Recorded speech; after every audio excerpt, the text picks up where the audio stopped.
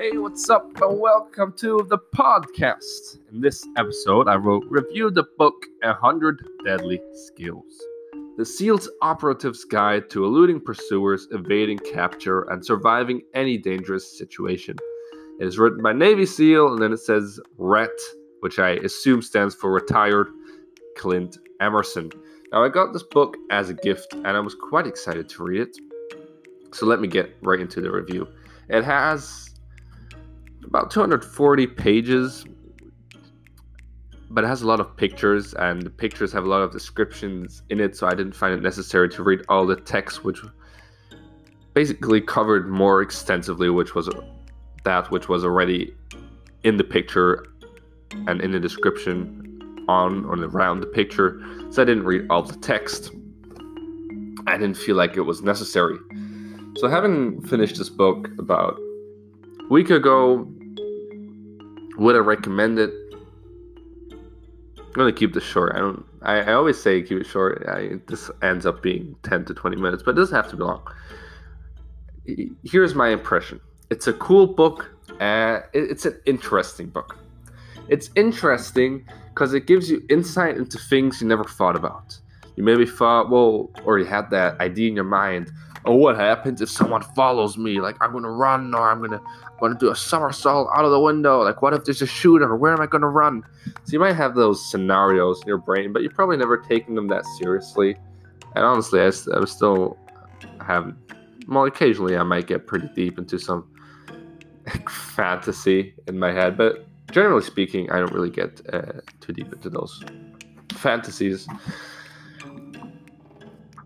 So this book was actually, it gives you a guide how those situations might actually play out and how you best react in a lot of situations. Now, I also, in some parts of a book, I had to think people, like some gangsters, will read the shit and they'll get some techniques you don't really need to know. Some thieves will get some techniques you don't need to know. But it tells you quite some interesting stuff, how to replicate a key. It tells you stuff like how to hijack a plane, how to hijack a car. Things you might actually need in a dangerous situation, but can also be used by the wrong people and be used in the wrong way. So this book, although I thought it would be a bit cheesy, it's quite serious. It tells you techniques which are not a joke, and a lot of the things which are shown in the book and which are described in the book can be quite deadly. How to defend against someone attacking you, and how to make deadly weapons to defend yourself if you don't have a lot of time, how to make a deadly weapon, how to disguise some property, how to avoid border patrol. So it's very interesting. It's at some points quite frightening what is possible. You think it wouldn't be that hard. You already know everything. Oh, if I would be in a run, I know what I would have to do. Or if someone's following me, I kind of know what I have to do. I would know where I would hide things. I would have a strategy how to intimidate my enemies or attack them properly. And this book shows you, no, you don't. These people, these SEALs or secret agents or whatever they are way ahead of the game. They're thinking about stuff you're never even considered. It's absolutely crazy the things which are mentioned in the book, and I'm sure that's not the deep shit. I'm sure there is some good stuff in there, but I'm sure if you're actually a Navy SEAL, that there's a lot more juicy stuff which wasn't covered in that book. That being said, there's still some crazy stuff in this book, and I'm sure if you're in a situation or going to some foreign country which is dangerous, these things may come in handy. Now I'm getting to the second point, which I think is quite crucial.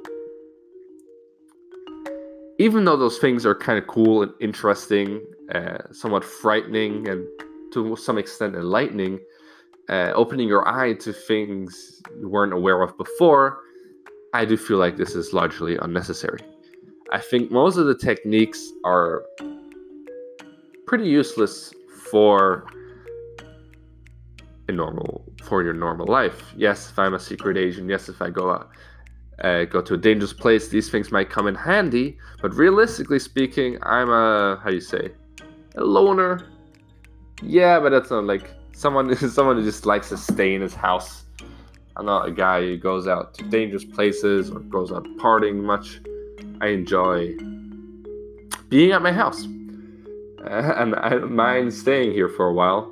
And that doesn't mean I love traveling. I don't love traveling and shit like that. That's besides the point anyway.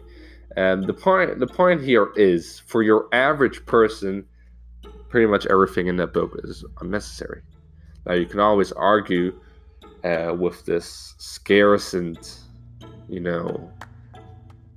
schizophrenic, I'm going to call it a schizophrenic mindset.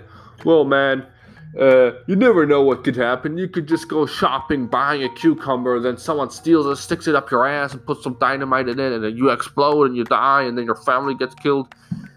Yeah, maybe, but the chance is very low. Now, I agree. It's better to be prepared than non-prepared. The question is it worth